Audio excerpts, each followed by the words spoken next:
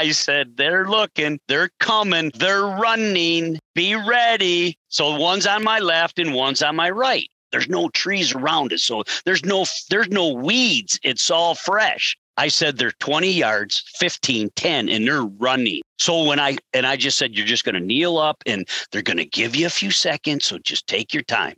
Well, I can tell you when the noise quit, they didn't cut a feather. They were saying more words than I could ever think of, speaking funny. They're like, what just happened? It was hilarious.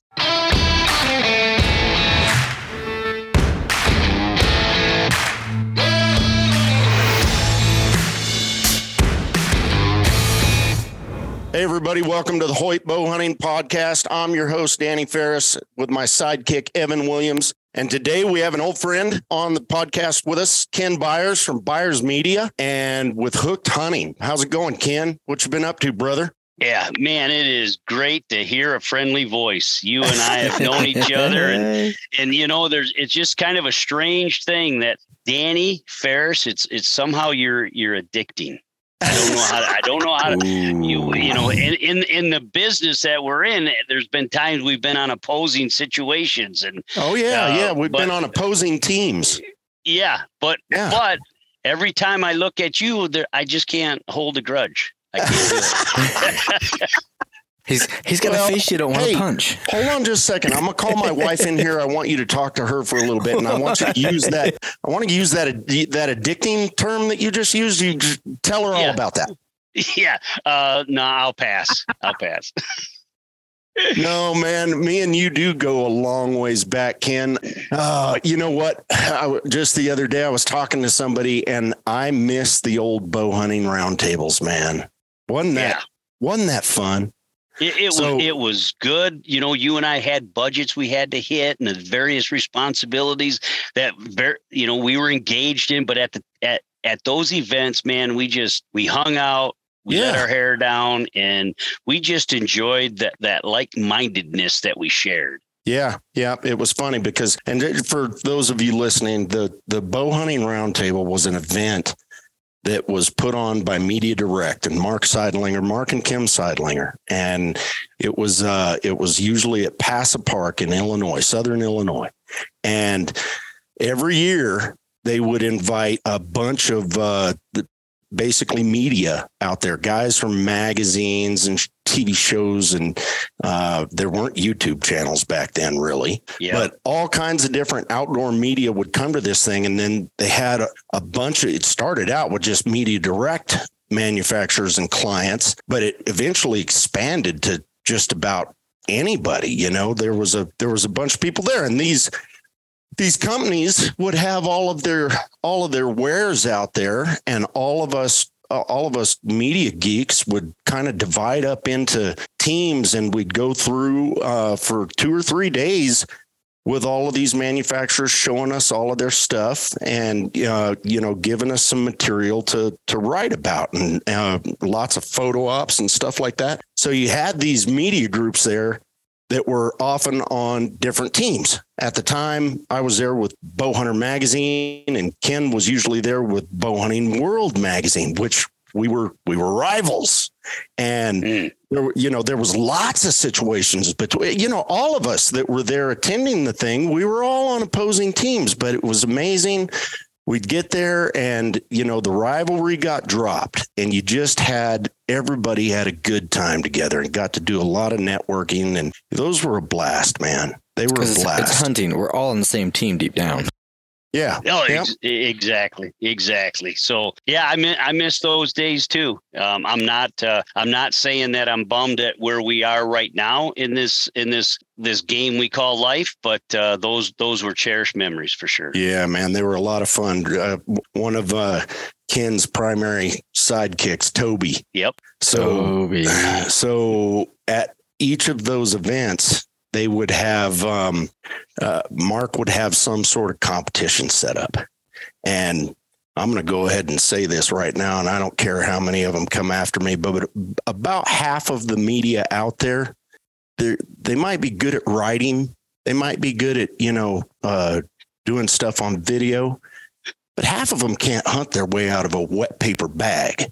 Like that is no way to talk about Toby. Hey man, that's Danny Farris saying it. You can aim your guns at me, you know, or your bows. If you're aiming your bows at me, I'm really not that scared. But literally, you know, some of these guys, you know, they're most of their hunting career, somebody took them out to an outfitted hunt and pointed them to a spot and said, you stay right there till I come pick you up and wait till an animal walks by and shoot. Well, so I usually did okay in most of those competitions. And there was always this one cat that was always competing hard against me. And if somebody was going to beat me, it was going to be him, and it was Toby. Toby stole some trophies from me, man. He really did. I love Toby, man. We got to visit at the Western this last year. He came and sat in the booth for a little while, and we got to catch up. I have so much fun with that guy. Yeah, it was great to see Toby at Western. I did not expect to see him out here. Yeah, we worked together for 18 years. Now he's kind of branched out on his own, and I'm just so happy, proud of him. And it's, you know, it's just really cool. We got I didn't even realize that. Connected at the hip. And with that being said, yeah, Shawshank, Toby Shaw. I didn't realize he'd branched out and gone on his own. Well, good for him. If you're listening, Toby, I wish you the best of luck, man. Love you. Yeah. So, we could sit here and reminisce about old stuff all day long, but, turkey season it's already starting in some places. And before we jumped on the podcast here, Ken and I were just saying how glad we were that, you know, all the consumer shows were over and we're just about done with our show season anyway. And it's time to start concentrate on getting out there in the woods. And the first thing is turkeys. Thunder chickens.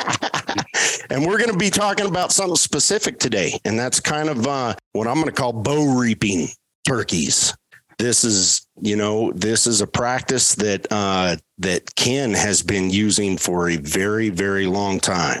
And he's got a ton of experience doing it. Those of you who listen to the show often, you know that I own a decoy company, and that decoy company, Ultimate Predator Gear, we have a decoy called a stalker decoy that's exactly what it's for is bow reaping turkeys. And, you know, basically you are a strutting Tom in this setup, and you're trying to flash your fan over at turkeys and get them to come in for a shot. So how'd you get into doing this initially, Ken? Because you've actually been at that. You've really practiced that method more than I have. Mm-hmm. Yeah. Well, guys, I'm telling you, way back when I was a young man and turkeys just got introduced to the state of Michigan, and the population was starting to grow. And all of a sudden I found, I had quite a turkey tag for the first time in my life. And, I just got addicted to the calling and the interaction with the birds and all that sort of thing. So I started turkey hunting, 30 years ago or whatever it was. I'm getting long in the tooth. But with that being said, we started making a move to hunting turkeys out in South Dakota back in 1996, Danny. Oh, wow. And with that, we would, get a group of cool dudes from the industry that we were doing business with. So it was kind of like, hey man, if I was into golf, I'd take people golfing, right? But we were blessed to make a living in this side of the business of something we're very passionate about in the hunting and shooting sports. So I'd have some folks out there and we'd kill some turkeys, and one thing led to another. We were good at it. But then old side slinger showed up, and Ralph and Vicky, some old counterparts, Yeah. And Cincerillo. So he's like, hey, I want to show you something. We just came from Iowa. And of course, that's where at the time they lived. And so he said, you're going to laugh. You're going to think this is crazy. But he pulls out this Eastern fan and he shows me. And that's kind of how it started. And so, Danny, that would have probably been in 2000, 2001, 2002, what I'm thinking. Right. And so we started implementing that strategy, and we have had so much fun. We counted it up the other day, and there's been, over 900 turkeys we've killed reaping. Holy smokes, awesome. Dude. And I'm going to shut up and let Ken talk, man. I would challenge. He might have more experience reaping birds than anybody else on the planet. Yeah, no one has been doing it for 22 years. No. Yeah. Well, that's we're blessed because that's a team. So that's Toby, myself, my daughter Autumn, and and we're killing. The most we ever killed in a spring is like 62, 63, but we're still hammering out 40 to 45 every spring. So you just do the math, and it's because somehow we still have a heartbeat, and the last couple of years we've got to hunt with the Hush guys, and kind of collaborate hooked hunting with those guys. And they're like, the craziest thing about you knuckleheads is it's every turkey you guys shoot, it's like your first one. And every bird is a different experience. Yeah.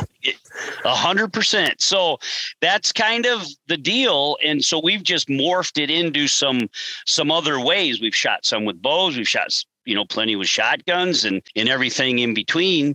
But, hunting them with a bow is just that next level, so to speak, of intensity and excitement and adrenaline rush. And so I'm really excited, to be honest with you, Danny, is this coming spring, and we're going to be chasing them here in the next couple of weeks. So this is kind of, I'm going to beg for a little bit of mercy or beg for a little bit of help. Is I'd like to use your decoy this year, is we're going to split up into 3-man teams, have a little competition. While we're in South Dakota with Casey and Logan and Casey's son in South Dakota shooting turkeys. And so Tobe is an excellent archery shot. So we're gonna require to have to shoot one of the turkeys or so with a bow. So it'll be fun. Oh yeah. Awesome, man. Well, when we get off of here, I'll make sure to get one into your hands. And just explain to any of you that have been living under a rock, reaping is basically, having that fan out in front of you, and your goal is to show the bird from a distance that fan. They think that another turkey's over there strutting, and the goal is to get them to come in and today we're talking about doing it with a bow, but there's lots of guys that do it with shotguns too, and it's exciting. I mean, the first time that I ever did it with a bow and had them react and, come in right into your lap. And I've been telling people for quite some time, I've got a goal.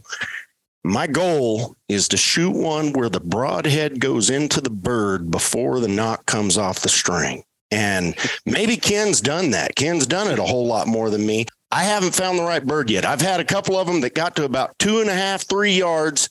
And right at the last second, kind of, checked up like, whoa, what is that? They caught something behind it that they didn't like, it's called a Danny Farris.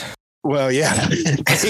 Well, whether it was the movement or whatever, but I know one of these days I'm going to find that dominant bird that just loses his mind completely and comes in and tries to jump on me. And it might be a wreck, man. I mean, if you stop all that inertia before the knock is off the string, the bow we'll see how tough these Hoyt bows are when I do it. I'm more curious to see what your social media is going to look like after you get spurred by a tom.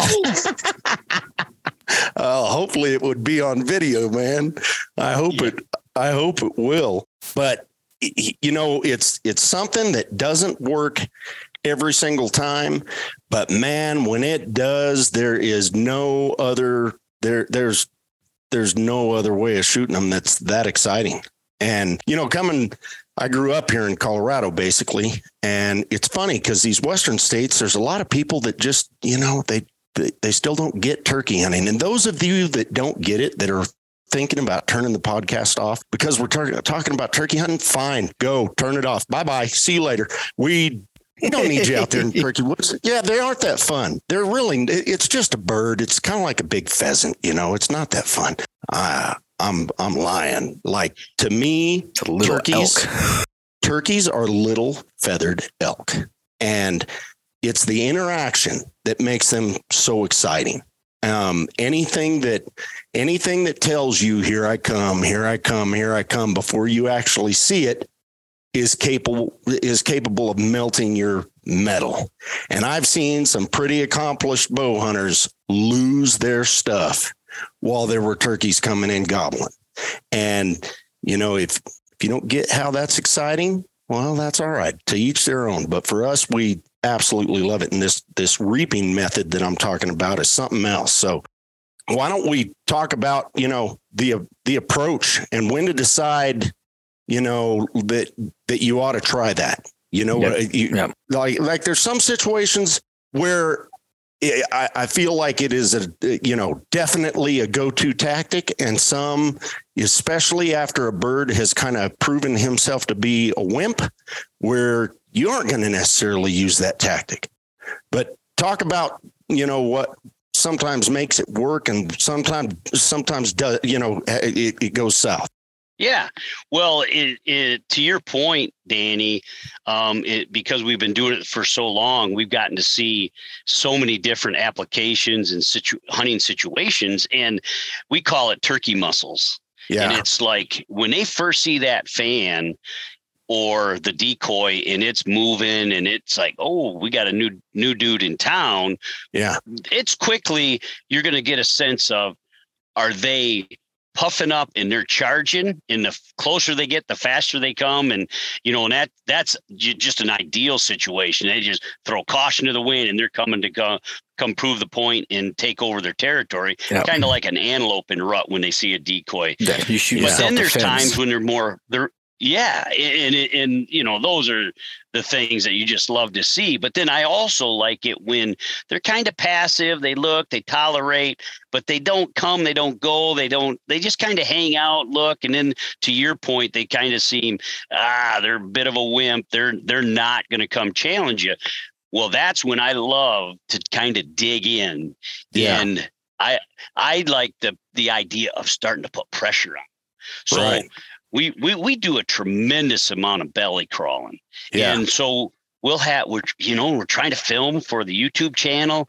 And so then we got the bow hunter right behind me, so to speak. So there's three of us trying to hide behind one fan. So that's right. Always a bit of a challenge, but right. if you can get the landscape just right, and you can get the topography, and you can be in a little bit of a ditch or a little bit of a gully or a creek edge, so they know the fan's there, they can see that it's moving, and they can see that it's actually starting to close in on them. Yeah. In let's just say you're because we've fanned them in at 250 yards, 300 yards, but there's times they totally ignore it until you hit that sweet spot, that kind of like elk hunting when you get in that inner circle. Right. Yeah. And all of a sudden you got this wimpy Tom, or sometimes it's two of them that's tolerating you. Yeah. And you get into that particular space, and then it's comfort zone. Yes. And all of a sudden you went for a fan in for a half hour with not a step coming your way. And then you moved 10 yards closer to them, and they're watching you come. And then boom, they twist and they're coming hard, and they're coming to kick your butt. And it's all in. So that I love doing that. I love it when the chips are down, it's not going your way, and you're like, forget that, dude. We're coming at you. We're going to come and take those hens away from you. And it's just like, sometimes it takes 20, 30, 40 yards to close the gap, and you may be belly crawling out there in the cow pies, and all of a sudden, boom. I remember our mutual friend, Bob Robb, we were doing exactly that. The turkeys would not pay no attention to us. They were just going to go parallel and out in front of us at 150 yards. Everything was out of range. And I said, jump in my back pocket, Bob, we're going straight at him. And we did. And we made it 50 yards, and those two longbeards come charging it, and he killed it at 3 yards. Well, that's man, awesome. It's funny. My son Lane just 2 days ago killed one in Kansas. He found two toms that were following a single lone hen around, and he showed them the decoy, I guess, the first time from like 120. They ignored it. And just like you're talking about, he just gradually started working in, trying to use a little bit of topography to hide most of him, and just so that the birds could see the fan basically of the decoy, the top half of the decoy. And he just slowly moved in, and he would move that fan back and forth, just like a tom that is strutting back and forth. And when he hit about, I don't know, under 100 yards. He'd moved, 30 or 40 yards closer to him. They started working toward him. He said the whole thing took more than an hour. So these birds weren't particularly fired up. They didn't necessarily want to leave that, but as they saw that bird working in closer and closer, the next thing you know, they start strutting over to him, but they're not charging. They're not charging in. They're just kind of moving toward him. And finally, one of them ended up at 6 yards and he shot him.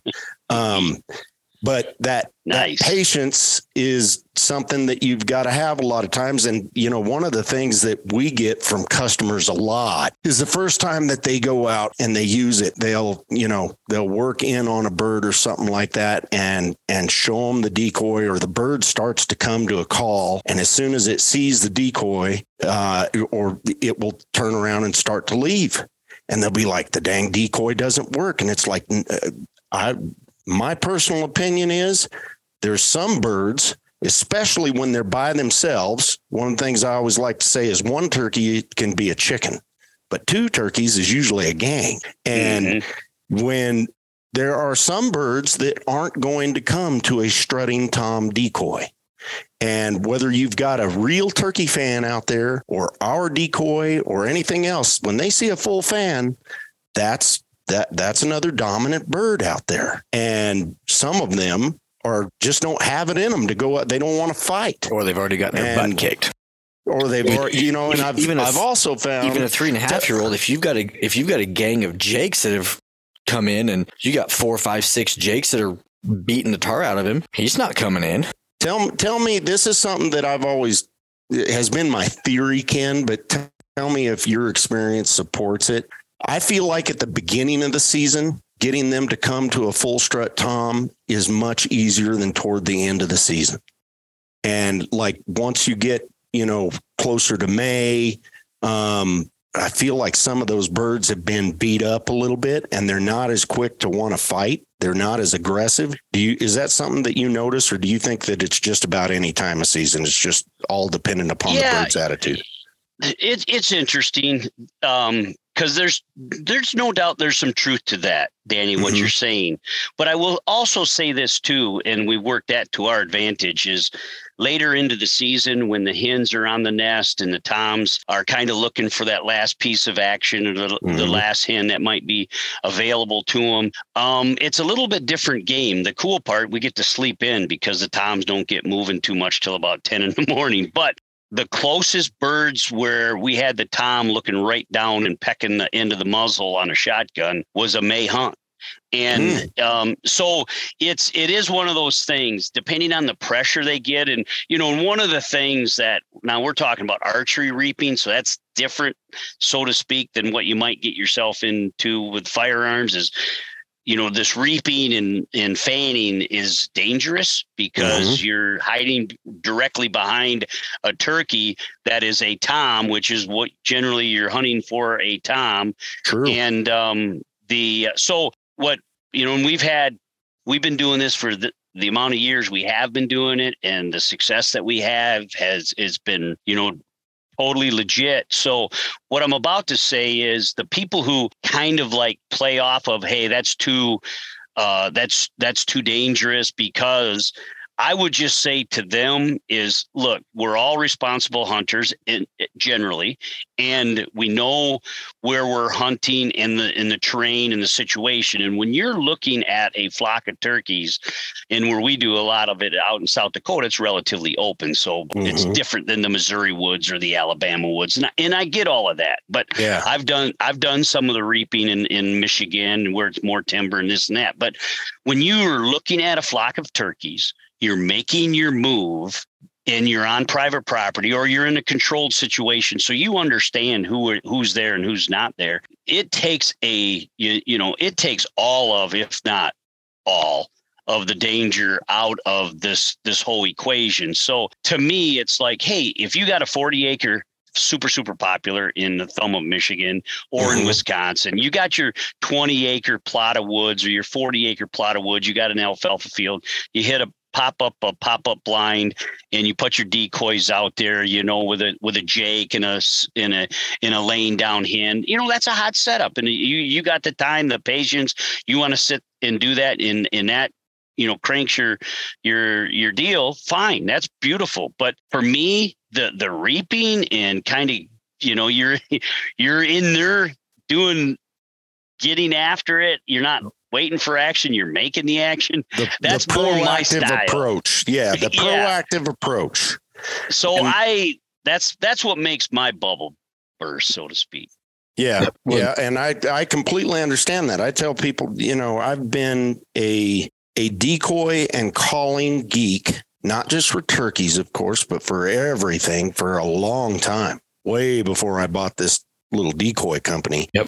That's part of what got me, down that track. But for me, half of the thrill is doing it on my terms. You know what I mean? And fooling them, whether you're fooling them with a call or whether you're fooling them with a decoy, that just adds to all of it for me. It makes it that much more exciting. There's a big difference between shooting one while he's walking by the ground blind that doesn't come in, and really react to the decoys, and shooting one that came in and just pounced on your decoys. You know what I mean? Yep. Two different experiences, man. Well, let me say this too. When Ralph Cianciarulo was kind enough to show me this technique, and then we embraced it, and then like the first time out, we were literally had turkey tracks on our face. We're like, oh my word, and we've been doing it and been very successful out there. You shoot 2 birds per hunter out where we hunt. So tagging out, if there's 7 dudes out there, you're killing 14 longbeards. 14 birds. Yep. And I say all this. So then we said, hey, let's take it to another level. And we attached the fan to a decoy. And so the Thunder Creeper is the one that we've kind of used. We throw a cell phone behind it. And so now we can video it. But with yours on the bow, that's what I'm excited about, because that is super important to keep that bird's attention kind of mesmerized what happens. Right. And it gives you that element, because the birds I've shot with a bow, they're not all standing still. They're not on the dead run by any means, but they're moving, or they're doing what turkeys do. And it allows you, they're so focused on that fan. Yeah. And your adrenaline's going wide open. And I got a killer story for our good friend Jeremy Eldridge when he came out and did it for the first time, and he ended up filling his tags with a shotgun because it was just such an adrenaline rush. Getting that connection. Yeah. So with that, and I don't want to tattle on him too bad, but after the record, miss, I have to call him that one because he's my boss. 2, he works at an archery company and used a shotgun. I have no issues with hunting turkeys with a shotgun. You talk to Waddell or T-Bone or any of those guys, they are huge bow addicts, but they will tell you face to face, God made turkeys to take a shotgun to the face. And you know what? I would argue with either of them. I would, personally, I'm kind of proud to say I have not shot a turkey with a shotgun since 2003. And 99. 99 was the last time you shot was one the with a first shotgun? and only bird I shot with a shotgun. I love shooting them with a bow. I do. I have no issue with somebody that wants to shoot them with a shotgun, but I love shooting them with a bow. Jeremy doesn't we got off topic there. So Jeremy, my bad. Yeah, no. Evan ran with that another direction. So back to Jeremy cheating with a shotgun. Go for it. Go. Yeah. So we're out there in South Dakota. We got our gaggle of friends and industry people. And, at the time working for Bowhunting World, there's really a good chance there was an editor or so, as you know how that rolls. And then we got Jeremy. And of course, Jeremy, as much as he's a Utah dude, he's a good guy. And we like being around him. Yeah. And so, we tried to get him in front of a turkey, and sure as a world, it worked. And the turkeys came in, and Big Tom comes in, he sends an arrow in the right direction, misses. And, it happens, Jeremy, don't worry about it. This is a target rich environment. And he's like, yeah, man, that was so exciting, and I forget what excuse he came up with, but I'm sure it was legitimate. and it had merit, right. So I'm like, look, don't worry about it, brother. We've had plenty of people in the same situation. So we'll have another opportunity before lunch. So sure as a world, we get out, get on some bird, boom, here comes this turkey. My daughter is fanning for him. Yeah. And so this big old Tom comes rolling out of the prairie, man. He is pumped up. He's like Cam Haynes, on steroids. He's like, I'm going to eat you up. Another arrow gets sent through the prairie. And I think Jeremy at that time was speaking in tongues. There was some funny noises. And I'll just say that it wasn't long. This 3-day hunt, we were down to our 2.5 days into it. And he's like, you know what? I really like the taste of turkey meat. So let's go see what that 12 gauge might do. And with that being said, that's kind of how it played out. So love Jeremy to death, have hunted with him and his boys, and there's just no better people on planet Earth. Oh yeah. And, but that was his first encounter of the reaping method. Yeah. That's super cool. Me and Jeremy were, this, Ken, but we used to take our boys to Nebraska when they were little, and we were doing it all with bows, and these little squirts, man, they were small enough when we first started taking them out there to where, man, I'd be surprised if they were pulling 40 pounds, right, maybe 35 pounds. They were just couldn't sit down in chairs in the blind because they couldn't see out of it. Yeah, they were just little dudes, man. And we had so much fun during those years. There was that one trip where we went out there and we only had 3 days, and we ended up killing 12 birds with bows. All of them were killing turkeys, man. It was something else. We had so much fun. Yeah. So back to the reaping. I always wear a black hoodie when I'm using that method. And the concept is, if I'm down, usually you're either on your butt or you're low crawling behind a fan or behind our decoy. And if a bird gets a look at you, you just look like a black blob right behind that fan, which is exactly what they're expecting to see. Do you guys usually wear black when you're doing it? In all honesty, we haven't gone down that route. We're from Michigan and the sap runs slow, so we don't think that deep. I mean, we're into the non-glare face mask kind of thing deal, but I think it's a lot like when you're in a pop-up blind and you wear the black hoodie. I think it makes sense. Oh man, I think it's smart. You'll have to try it. Just throw a black hoodie on and pull the hood over your head when you have that fan in front of you, and now all of a sudden you really look like one, even when they get in tight. Right. No, I like the idea. The idea. Oh shoot, I lost my train of mind where I was going to go next. Evan, it's Alzheimer's, Danny. It's okay. You're getting older. I know, dude. It's early onset. Believe me, I'm thinking we're headed for Montana here in just checked out on his hunt. But so Ken, one question I have, because I have a couple different setups, and one of them that I tend to use, especially a little bit more early on, is a Jake fan instead of showing them that older, mature, full fan on Tom. Do you guys at all play around with different fans from different birds, or do you just have, full fan, let's put a bigger object out there to either show them from a longer distance or show them that there's a mature bird? Do you believe turkeys are that smart, Ken?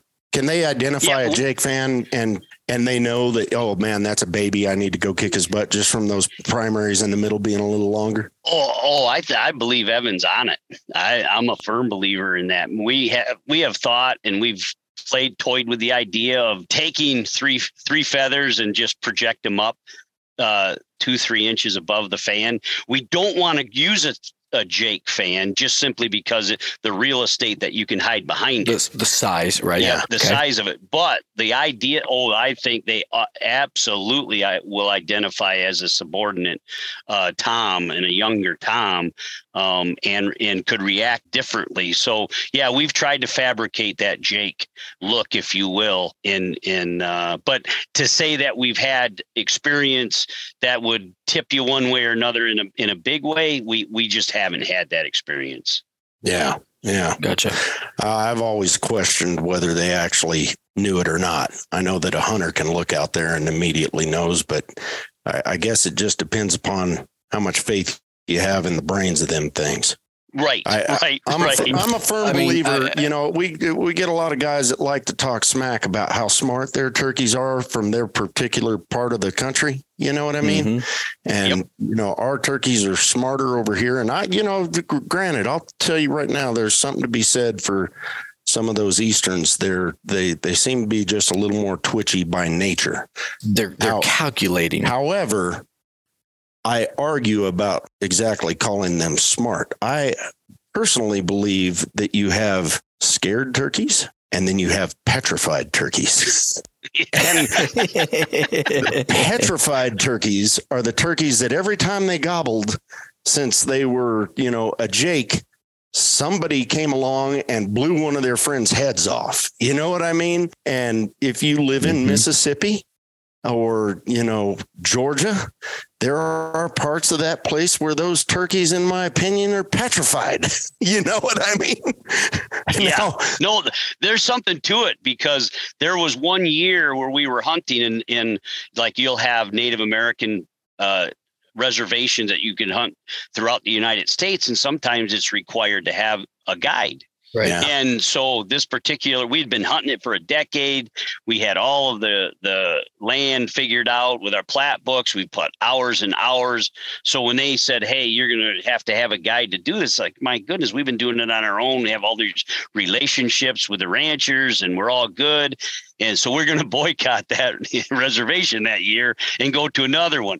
I remember, Danny and Evan, I was out scouting the day before everybody showed up. These two Toms were spitting and drumming. I was well under 100 yards.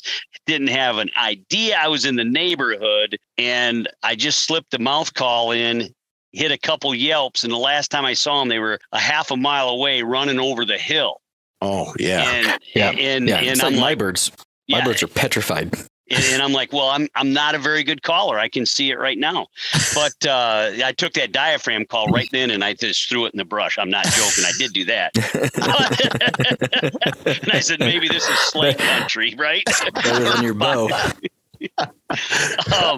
But then what it did teach me is 12 months later, I was going to be back at that reservation where these turkeys ride the short bus. Yeah. That's no joke. That is no joke. Little less pressure. That's it. I mean, it's like you're hunting junior high students, or you're hunting master degrees. Yeah. Well, are there any general principles that you would relate to anybody that's thinking about going and trying this for the first time? Personally, I like for the turkeys to be able to see the decoy from a little bit of a distance and not necessarily to surprise them with it. But is there anything like that? Tips that you would give to somebody who's going out trying to bow reap, especially for the first time? Yeah.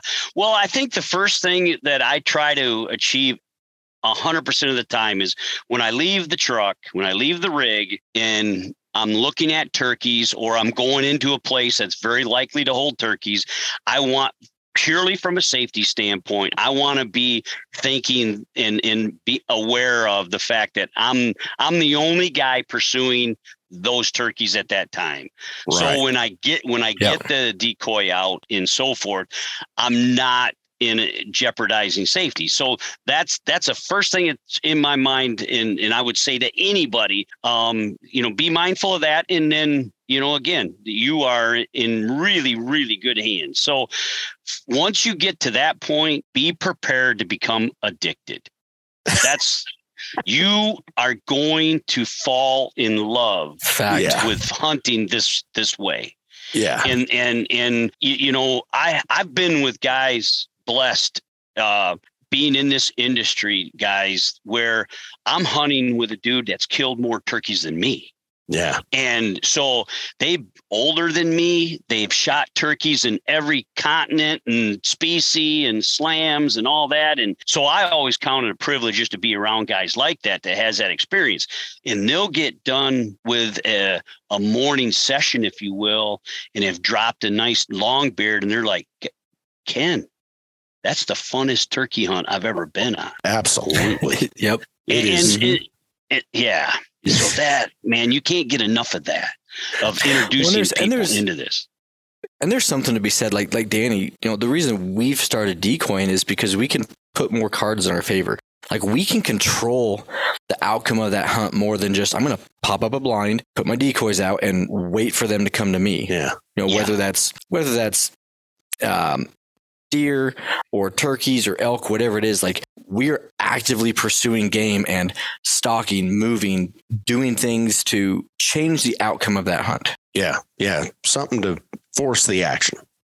Yeah. Well, you remember Danny, the dude that you and I, super gentleman, he carries your name, Danny. And he was from Missouri, or he was a sales rep. In sales, he didn't do the marketing. So, but we got a chance, and he worked for, not to mention names that might be a conflict, but True Glow. And Danny Curley. Danny Curley. Yeah. He came out to, dude. I mean, a salt of the earth kind of dude. Danny loved turkey hunting. And he came out and hunted because their marketing person couldn't come. So he came in their place. And what a joy he was to have in camp. Well, we did our hunt. He went home. He killed his turkeys. Everything was great. I got to meet him, and just a solid dude. And he and I have been friends ever since. He went home, went to his state in Tennessee. That's right. Tennessee. Took his dad out hunting, got onto a bird. They're sitting in a blind. They're doing it the way that, you know, many people do. And here was a big old Tom out in this field, sitting on this knob for 3 hours. They called to it. He responded, wouldn't make a move. He went out, grabbed his decoy, played a, you know, what I introduced him to, and crawled out there with that Tom decoy, showed him the decoy at 100 yards, and that Tom committed suicide. Pterodactyl run. Yeah. And there, you know, he had his relatives and so forth. And my point is, success that morning was due to the fact that he got aggressive. Yeah. Yeah. And that, you know, is what is so much fun about that style of hunting. Well, one thing that a little twist on this style that I've started doing over the last few years is I will have a hen decoy or two with me. And if I'm not able to just find a group, if maybe the terrain doesn't lend itself to being able to find them out or something like that, I will toss a hen decoy out in front of me, or a couple of them, and then I'll just sit back, usually about 5 yards from the hen decoy, up against something. And now I become the Tom decoy in this set. There's no ground blind. I am one of the decoys in the set. And if I've got a bird that's calling and working and ends up coming in, I've shot them that way too, Ken. And it's a little different because you're not going to them and you're not flashing them, but you don't have to carry a ground blind around. You can literally, a lot of the times when we're doing it, hunting these mountain birds out here, we're going ridge to ridge, just like we are when we're elk hunting, and trying to get one to strike. You know what I mean? Yep. And, you know, we'll go up to the top of a ridge and give a couple of yelps and cuts, and then one hits over here. I can be set up and ready to go in seconds for that sucker. Yeah. You know, he might have gobbled from only 40 yards away or something like that. And bam, I can be set down and set up. And now I'm the Tom in this scenario. And it just, when when you're on the ground with them and they're up in your face and you're shooting them from the seat of your pants, just like we were talking about before, it is just the most amazing, coolest way to hunt them I've ever seen. You know, takes it to a complete different level. Yeah. Complete different level. You know, we've been on here a little while now, but I had one other question for you.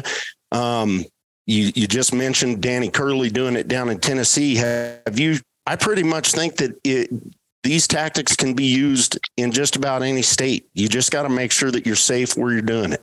Yeah, I totally agree. I had the pleasure 2 years ago taking 2 old timers out that hosts me on a predator hunt. They got hounds that they chase coyotes in the thumb of Michigan, and they're ate up with these turkeys down there. I can't even get over how many turkeys are in the thumb of Michigan. Well, the problem is it's as flat as a freaking pancake. Mm-hmm. So it's kind of tough to do what we do in other places. So here I'm like, look, guys, in the state of Michigan, you can't use a decoy where you're moving it. Right. Okay. And of course, that's a huge handicap. And so, but I told them, I said, look, if if you're doing it with a string or something, you can't, just no movement at all, no attachment to the decoy. Yep. No movement. So obviously that limits the situation, but I believe so much in the process that I told them, I said, we're just going to use a terrain to our advantage as much as we can in this flat environment. And it was windy. I'm talking 20, 30 mile an hour winds opening day. And it was during COVID. So the hunt that I normally do out of state was shut down and canceled. And I'm like, I can't be. So the first time in 20 years, I'm hunting opening day in my home state.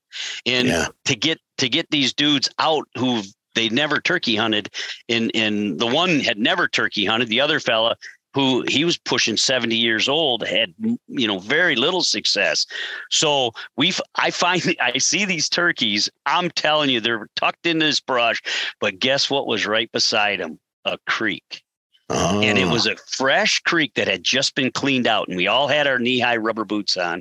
And I said, guys, this might just work. So you say there's a chance. And we crawled into this creek, which was to the top, man. It was 10 feet. So it was just a perfect bank. We went from 250 yards. And when I peered up, we were at 80 yards from them. Yeah. So now I've been for a day just telling them how this could play out. And it's like, oh, yeah, we got this. We're sharpshooters. We were on the military. You just get a turkey in front of us. We'll have him on the grill before you know it. We'll call it taxidermist. And I'm like, look, man, I'm just saying it's exciting. And it's up close and personal. We all know what a shotgun pattern is at 2 feet. Right. Yeah. So it was so freaking perfect because we had showed how bad we were trying to shoot a coyote earlier in the year. Yeah. So he was hooting on me for my sharpshooter capability. And so I got to return the favor. So here they are, stoked up with these 3.5-inch magnums, ready to rip off a turkey. And I being in Michigan, you can't move the fan. So all I did is just put the fan up, and I did a little yelp. They saw the fan, and then I just stuck the fan in the dirt. In the ground. Yeah. In the ground. And I said, they're looking, they're coming, they're running, be ready. So one's on my left and one's on my right, and it's perfect because they're knelt down under that berm of that fresh creek. Well, there's no trees around it. So there's no weeds. It's all fresh. Yeah. So I said they're 20 yards, 15, 10, and they're running. Yeah. So I just said, you're just going to kneel up and they're going to give you a few seconds. So just take your time. Well, I can tell you when the noise quit, they didn't cut a feather. They were saying more words than I could ever think of in a short amount of time. Again, speaking funny, and they're like, what just happened? It was hilarious because when they come up over the edge, they were 2 yards from the turkeys, and they were two big mature toms, and they shot 6 times. Both of them were running. They turned around, ran away, and these old timers. And all the way back to the truck, I just kept remembering and repeating what he had told me about being a sharpshooter. So let's get them on the grill, boys. Where are they? It was hilarious. Now, to their credit, they had never experienced anything like that. So that will always burn in their mind of how that played out. Thankfully for them, within an hour, they did have 2 birds on the ground, and we were able to get on another setup where they came in and they were actually in an old deer blind. It was unbelievable how it played out. And I stuck it in the ground and they came running in, and I'm crawfishing back and got behind the line of fire before the shooting commenced. But it was just perfect. The old timers, they both got beautiful, beautiful birds. And, but we had what we needed to rib them for the rest of the day. Well, it's so funny, and I think I've told the story on here before, but when you throw a lav mic on somebody, especially somebody that's been around the block, and they aren't necessarily an experienced turkey hunter, but they've they're a big time big game hunter, and you get birds coming in, especially to a fanning setup, and you listen to that breathing on the lav mic, when you go back and watch it, because you can tell how excited somebody's getting when they're watching these things coming from 100 yards. Now they're at 75. Now they're at 50. Now they're at 40. And you can just hear their breath just going on. Yeah. You know what I mean? So if it's something that you've contemplated doing before, number 1 rule is to stay safe. Make sure that you know who else is on the property. Make sure that you know who else is working those birds that you're on. If there's a doubt, don't do it. It's not worth it, But if you're being safe, man, it is a tactic that takes turkey hunting to the next level. I think that all of us can agree on that. Yeah, and absolutely. It is the more you do it, the more you're going to pick up on the little nuances of it. Remember that you're trying to play on that bird's dominance, and that you're going to find some birds that don't have any dominance, but I can tell you this, if you find the bird that's the cock of the walk around there, or you find one that's running with a running mate, almost any time that you have more than one tom that are running together, your chances in this setup go way up. But man, it is an effective method that is all kinds of fun, man. And I'm glad that we got to get you on here, Ken, because honestly, I think that you have more experience with these tactics than just about anybody around. I've never heard of anybody that was a part of that many 900 turkey kills or something like that with this method. That is, boy, you don't argue with Ken. You basically do what he tells you to do. Yes, sir. You want me where? Well, listen, I mean, the thing about it is, when we started filming for Hooked Hunting and started the YouTube channel, it literally is, guys, and I know you guys feel the same passion, is we have so much fun, and there's so much camaraderie, whether it's big game in the fall or the spring turkey. But it's one of those things. It's like, we're having so much fun. Why are we not filming it? And it's authentic, it's real, it's not phony. So we started Hooked Hunting, and it's not where we want it yet in subscribers and all that, but it is some good, authentic and times in the field, and we just pinch ourselves every time. Well, tell them how to find you, Ken. Is it just straight up? I know on Instagram it's Hooked Hunting, all one word. And what is it? What's your YouTube channel? Yeah, that's what it is. Hooked Hunting, one word, no space, Hooked Hunting. And our goal is we do a lot of DIY elk and deer and such. And we try to inspire folks who maybe haven't taken that step to do that out of state hunt or a different way of doing it. And, that's our goal, is get more people participating, so that throughout our generations, as we pass things along, hunting will be an acceptable activity, and we just can't take that for granted. Yep. Well, man, we appreciate you being on here, and we hope that everybody enjoyed it, and we hope that everybody's getting ready to get out in the turkey woods right now. By the time we get this thing up, it'll probably be the end of the first week of April or so, just in time for everybody to be going out. But thanks for being on here, Ken. We're going to need to do it again one of these days. Evan, you got anything to add before we jump off of here? No, I need to get out of this office and go find some turkeys to smash. well, guys, I just appreciate you guys inviting me on and to share this, because it's being around, and Evan, you and I haven't got to hang out much, but I can just sense the camaraderie there and the like-mindedness. And it's just special. It's magical. And I count it a blessing each and time. So thanks again for letting me have some time. Absolutely. No sweat, buddy. We enjoyed it. Thanks for taking the time, Ken. We appreciate it. We'll see everybody later.